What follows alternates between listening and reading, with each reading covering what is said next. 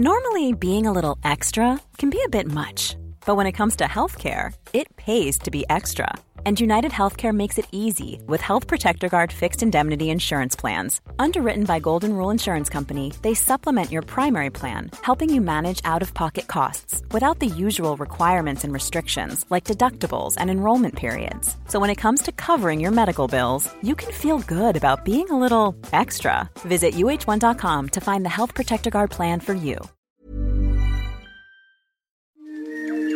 He kōna ipurangi tēnei nā te reo irirangi o Aotearoa.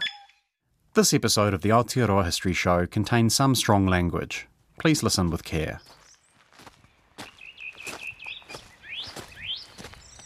It's 1857 and 22-year-old Watson Shannon is trudging along the Nobby Range in central Otago.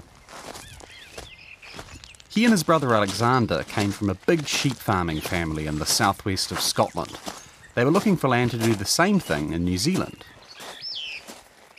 As the brothers crested the ridge and looked down into the Manuherikia Valley, Watson realised they'd found the perfect spot. He turned to his brother and said, "Here is the country we are looking for. A land well grassed and watered, a very land of promise." To start with, things went well. Just like Watson said, central Otago was perfect sheep country. Booming wool prices helped make Otago and Southland the economic heart of New Zealand through much of the 1860s and 70s.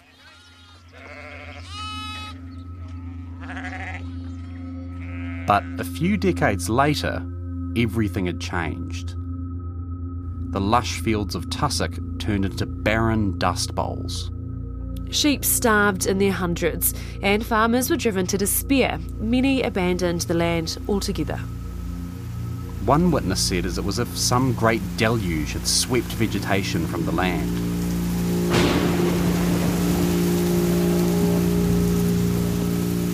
It wasn't a deluge of rain or snow. Instead, it was a horde of voracious animals, hundreds of thousands of them chewing their way across the landscape. So, what were these devastating creatures? What's up, Doc? That's right, the animal which brought New Zealand farming to its knees was the rabbit. Ko William Ray aho. Ko Māni Dunlop aho. Nau mai ki te Aotearoa History Show. Whawhawhai tonu mātou, mō ake, ake! Smoke bombs have been thrown onto Eden Park. Smoke bombs, flares, being an attempt to come onto the field. Last night, a most grievous railway accident took place at Tangiwai. We are marching to Parliament and no more land to be sold. The rabbit plagues of the 19th century were one of the greatest economic and environmental disasters in New Zealand history. They turned thousands of hectares of farmland into desert and sucked up millions of dollars in taxpayer money. And they encouraged people to introduce new predators to Aotearoa like stoats, weasels and ferrets, which are still devastating native wildlife today. Not the best decision of all time. No.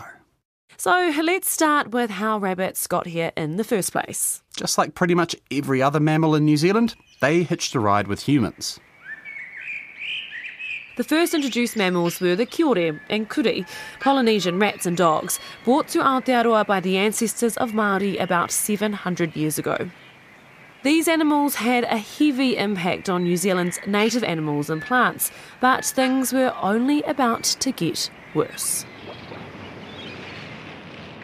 In 1769, British Navy Lieutenant James Cook and his crew arrived in Aotearoa, and his first expedition introduced a bunch of new animals. Some were stowaways, like shiprats. Others were accidental escapees, like cats, which had been brought along to keep the rats under control. There were also goats, sheep and pigs, which were deliberately released into the bush or gifted to Māori. But not all these animals managed to establish themselves in Aotearoa. They were just too delicious.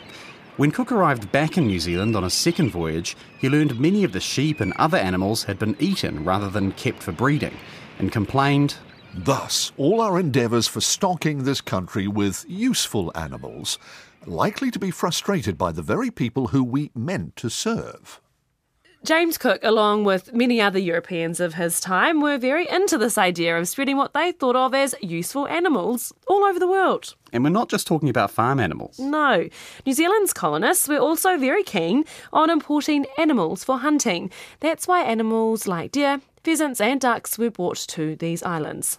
Many of the people who introduced these animals did so out of a kind of egalitarian ideal. Back in the UK, hunting was a sport for the elite. The idea was that in Aotearoa, anyone could become a hunter. And that kind of worked right.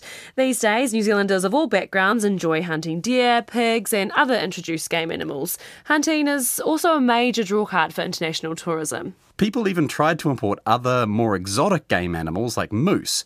If you believe the stories, there are still a few moose hiding out in the South Island today, although no one's found any proof. Game animals were mostly brought by so-called acclimatisation societies. These were kind of like government-supported clubs which raised funds to import and release new animals and plants. Partly they were keen on introducing animals for hunting and farming, but another big focus was pest control. Thing is, many insects and invertebrates like caterpillars, slugs and snails had hitched a ride on ships, and some of those bugs were a major problem for early colonists, munching away their crops. Just listen to this story from historian James Drummond, writing for the Department of Agriculture in 1907. The country was smitten with blasting plagues of insects, which crawled over the land in vast hordes. A settler who was driving his dray along the road drove through a colony of caterpillars which happened to be crossing the road at the time. They were present in such countless numbers that the wheels of his dray ran in a puddle caused by the crushing of the insects. Another time, Drummond says a swarm of caterpillars managed to stop a train. An army of caterpillars, hundreds of thousands strong, was overtaken by a train as the insects were crossing the rails to reach a field of oats. Thousands were crushed under the wheels of the engine and the train suddenly stopped. It was found that the wheels had become so greasy that they revolved without advancing, as they could not grasp the rails. The guard and engine driver placed sand on the rails and a start was made. It was found, however, that during the stoppage the caterpillars had crawled in thousands over the engine and all over the carriages, inside and outside. Part of the problem was that while many native birds like the kōtare or kingfisher were voracious insect eaters, they tended to steer clear of humans, which left crops defenceless. So, to keep the bugs under control, settlers imported all kinds of insect-eating animals. That's how hedgehogs, sparrows, thrushes and all kinds of other European critters made it here. All this animal introduction was a bit chaotic. You had all the different acclimatisation societies across the country, plus individual colonists would bring animals with them or have them delivered. One of the most prolific importers was Governor George Grey. He set up Kawo Island in the Hauraki Gulf as a kind of private open-air zoo, stocking it with all kinds of exotic plants and animals, including zebras, emus and monkeys. In fact, there were so many monkeys, Grey encouraged visitors to shoot them to keep the numbers under control.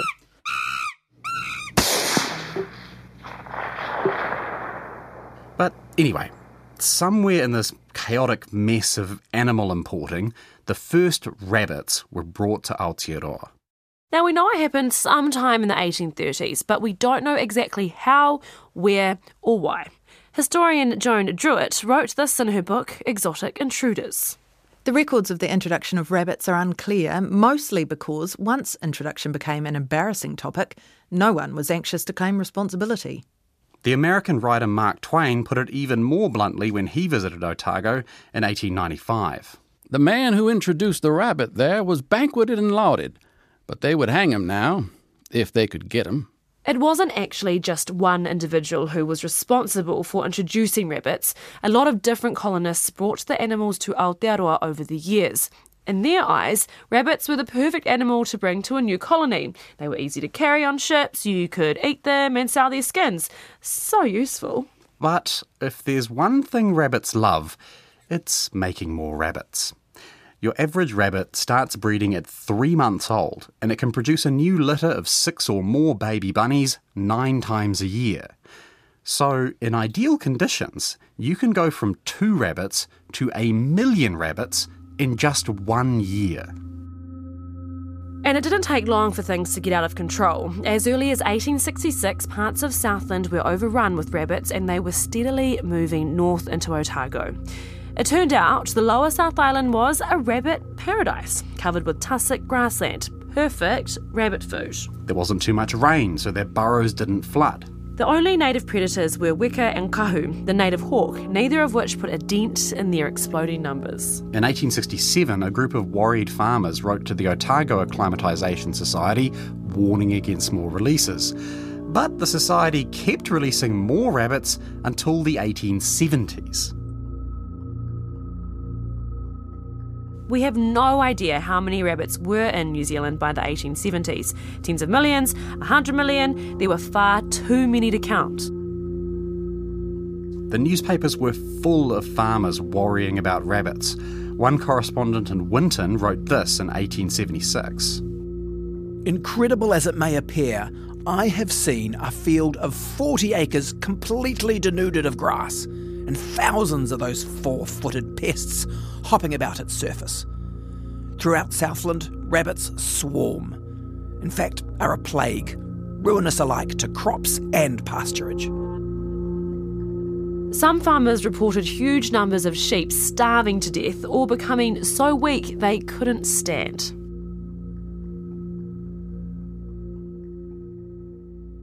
But rabbits were actually only part of the problem.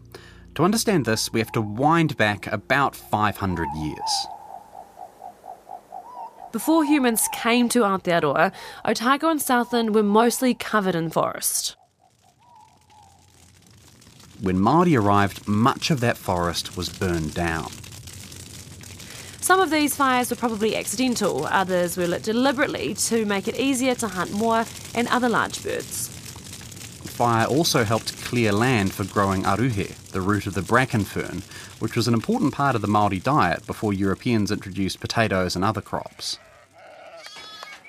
By the time European colonists turned up, those ancient South Island forests had been replaced by tussock grasslands.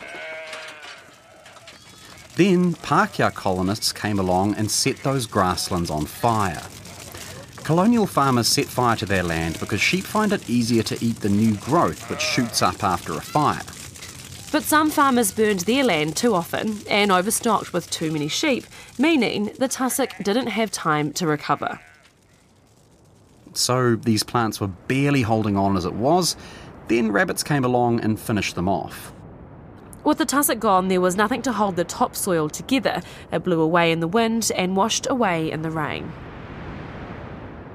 In just a few decades, massive areas of productive farmland in Otago and Southland had turned to desert. According to one story, when a government official visited central Otago to see the damage, he said, "The country is not worth saving. Let the rabbit have it." Many farmers abandoned their land. Others held on. At the height of the plague, one Otago run holder recorded his yearly produce like this.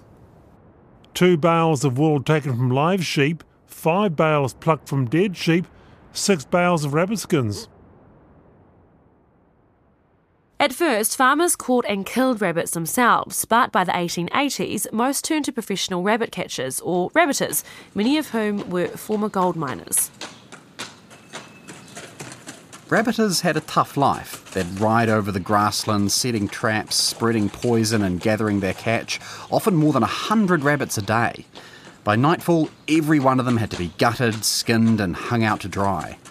As one rabbiter called Lou Warlich said, "By the time you'd done all that, come back at night, cooked your meal and fed your horse and tied your dogs up, and did the little bit of washing up you had to do in a tin basin or whatever, the day was gone. It was a lonely life. The horse and dogs were all the company you had."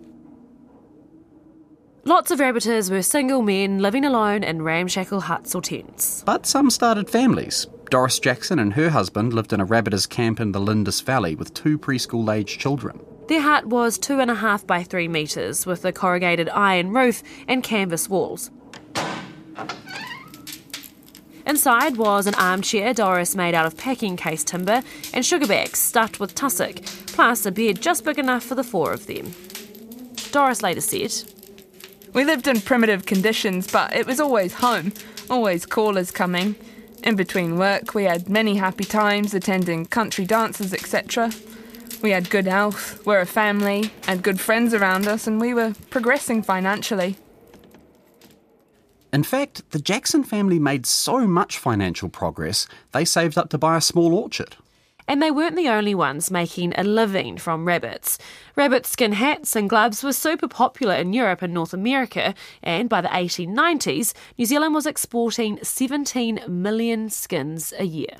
Rabbit meat was valuable too. Factories were set up all over Otago and Southland to process canned rabbit meat. And after refrigerated shipping was invented in 1882, we exported frozen rabbit meat as well. From the perspective of the working poor, the rabbit plague was kind of a good thing. It provided a lot more jobs than sheep farming did, especially in the long depression of the 1880s and the Great Depression of the 1930s. Farmers sold the rights to kill rabbits on their land, so they made money from rabbit skins and meat too.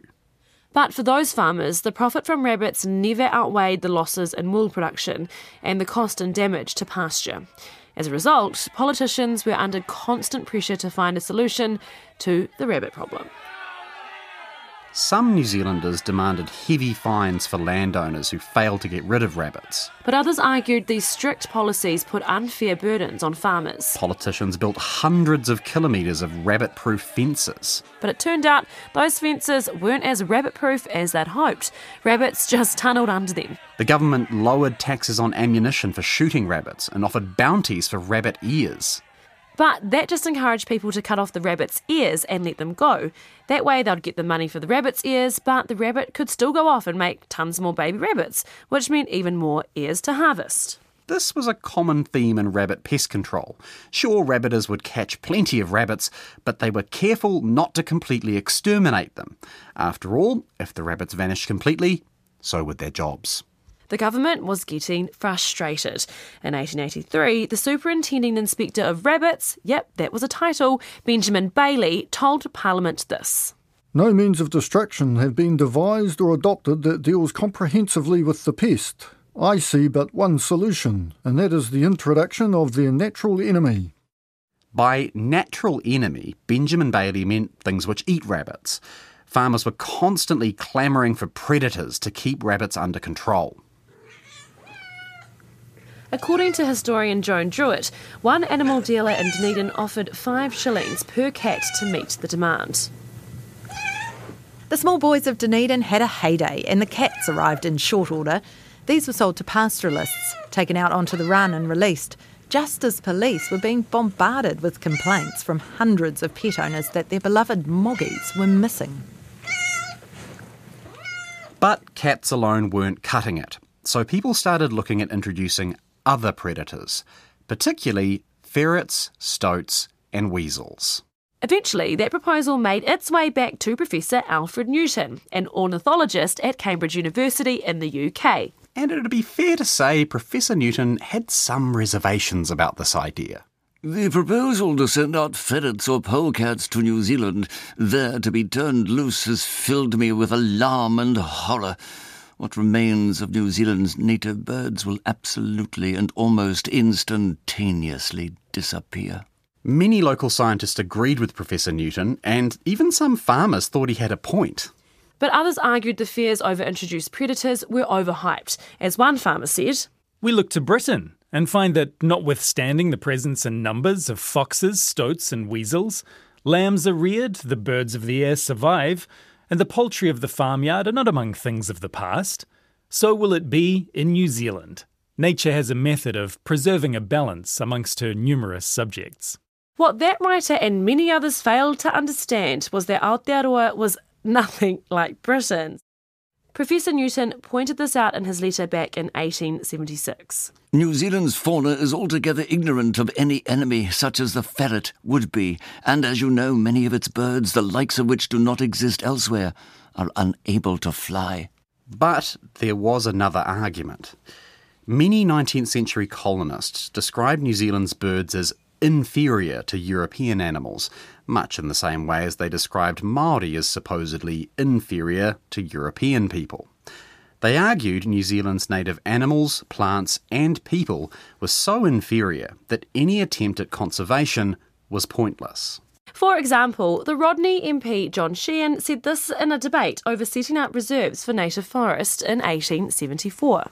The same mysterious law which appears to operate when the white and brown races come into contact, and by which the brown race, sooner or later, passes from the face of the earth, applies to native timber. The moment civilization and the native forest come into contact, that moment the forest begins to go to the wall.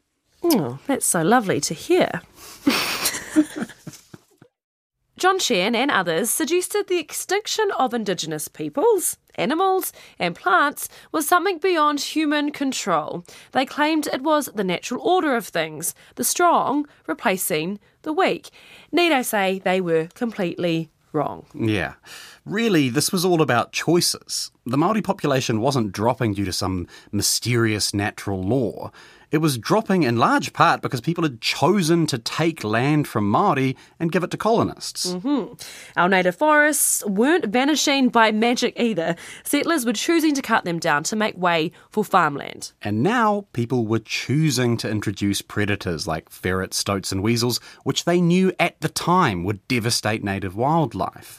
It might have been more comfortable for colonists to think of all of this as natural and inevitable, but again, that was not true. And people at the time argued against this kind of fatalistic attitude, including our mate Professor Newton. You may say that the New Zealand fauna is already doomed, and indeed I fear that the greater part of it will become extinct, but we know not which, or how many of its members may be preserved, if some care or consideration be shown towards it. But that care and consideration was only shown by a minority of colonists. Many settlers admired New Zealand's native plants and animals, and some appreciated the culture of Aotearoa's Indigenous people, but they weren't about to let that get in the way of what they considered progress. So, in the end, conservationists like Professor Newton lost the argument. Between 1884 and 1886, 4,000 ferrets, 3,099 weasels, and 137 stoats were released into the wild. The impact on rabbits is unclear. Some farmers reported huge success, others saw no change. On the other hand, Professor Newton's warnings about the risks to native wildlife were spot on. As the Otago Witness reported in 1918, in the Hollyford Valley, the weka, kiwi and kakapo were almost exterminated. In the Makaroro Valley, these used to be plentiful, but since the advent of the stoats and weasels, they are very rare, and rabbiting tallies have not depreciated. In the meantime, the impacts of rabbits on sheep farmers subsided, partly thanks to rabbit control methods, but mostly due to refrigerated shipping. Refrigeration meant sheep farmers could export meat as well as wool, which offset the losses from rabbits. The thing which finally ended the rabbit plague wasn't introduced predators or refrigeration. Believe it or not, it was fashion. In the 1940s, rabbit skin hats and gloves went out of fashion. With the sudden drop in demand for rabbit skins, New Zealand's commercial rabbiting industry collapsed. At first, rabbit numbers went through the roof because nobody was getting paid to catch them. But the collapse of the rabbit skin industry meant nobody was arguing that we needed to go easy on the animals to make sure there were enough rabbits around to meet demand. Suddenly the gloves were off. No pun intended? No pun definitely intended there. And thanks to some technological leaps over the next few decades, the government had a whole lot more tools in their rabbit-killing arsenal. Mostly these were new kinds of poisons, particularly 1080, which could be dropped from the air, and that vastly reduced the cost of control in remote areas. The government also passed new anti-rabbit laws. They outlawed the sale of rabbit skins and meat to remove any incentive for rabbit farming. In fact, it was illegal even to keep pet rabbits in New Zealand until 1980. And this tough stance on rabbits worked. By the 1960s and 70s, areas of Otago and Southland, which had been reduced to wasteland by the rabbits, started to regenerate. It would be nice to say everyone lived happily ever after, but not so much. That never happens in these podcasts, will it? The collapse of the rabbit population meant we suddenly had a whole lot of stoats and weasels roaming around with korikaukai, nothing to eat. So they increasingly moved off farms and into the bush, where they feasted on native birds.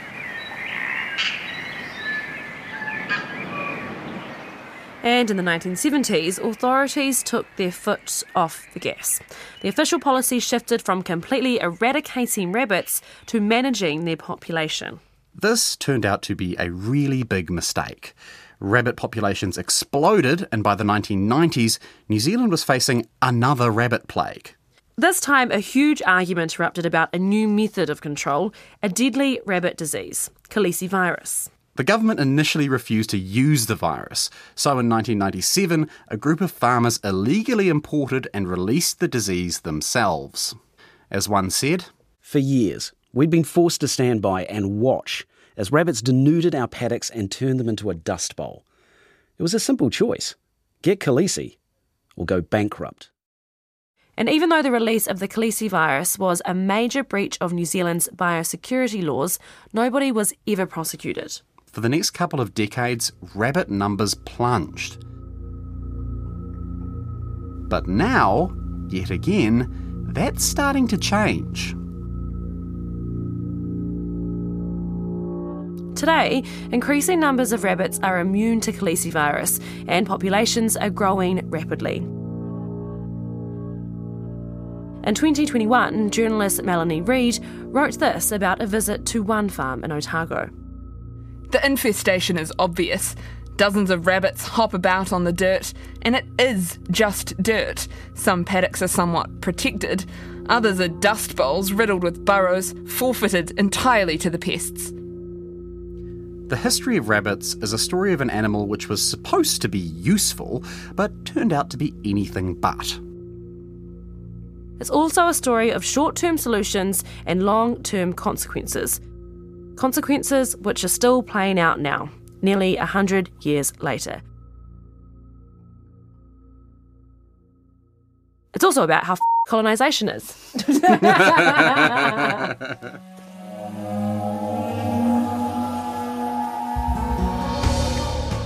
Thanks for listening to the Aotearoa History Show. Make sure to follow or subscribe on Apple Podcasts, Spotify, iHeartRadio, or whatever podcasting app you use. You can also find a video version of this show on YouTube. If you want more New Zealand history podcasts from RNZ, why not check out the New Zealand War Series, or Black Sheep, or Eyewitness. You can find them all at our website, rnz.co.nz/podcasts. The Aotearoa History Show was made with support from the Ministry of Education. It's hosted by William Ray and Marnie Dunlop. It was written and produced by William Ray, and the executive producer is Tim Watkin. Our director is Duncan Smith, and our sound engineers are Phil Benge, William Saunders and Mark Chesterman.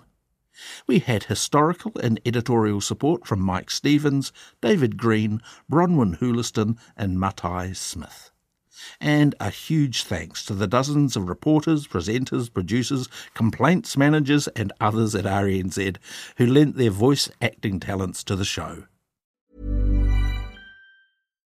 Botox Cosmetic, out of botulinum toxin A, FDA approved for over 20 years. So, talk to your specialist to see if Botox Cosmetic is right for you. For full prescribing information, including boxed warning, visit BotoxCosmetic.com or call 877-351-0300. Remember to ask for Botox Cosmetic by name. To see for yourself and learn more, visit BotoxCosmetic.com. That's BotoxCosmetic.com.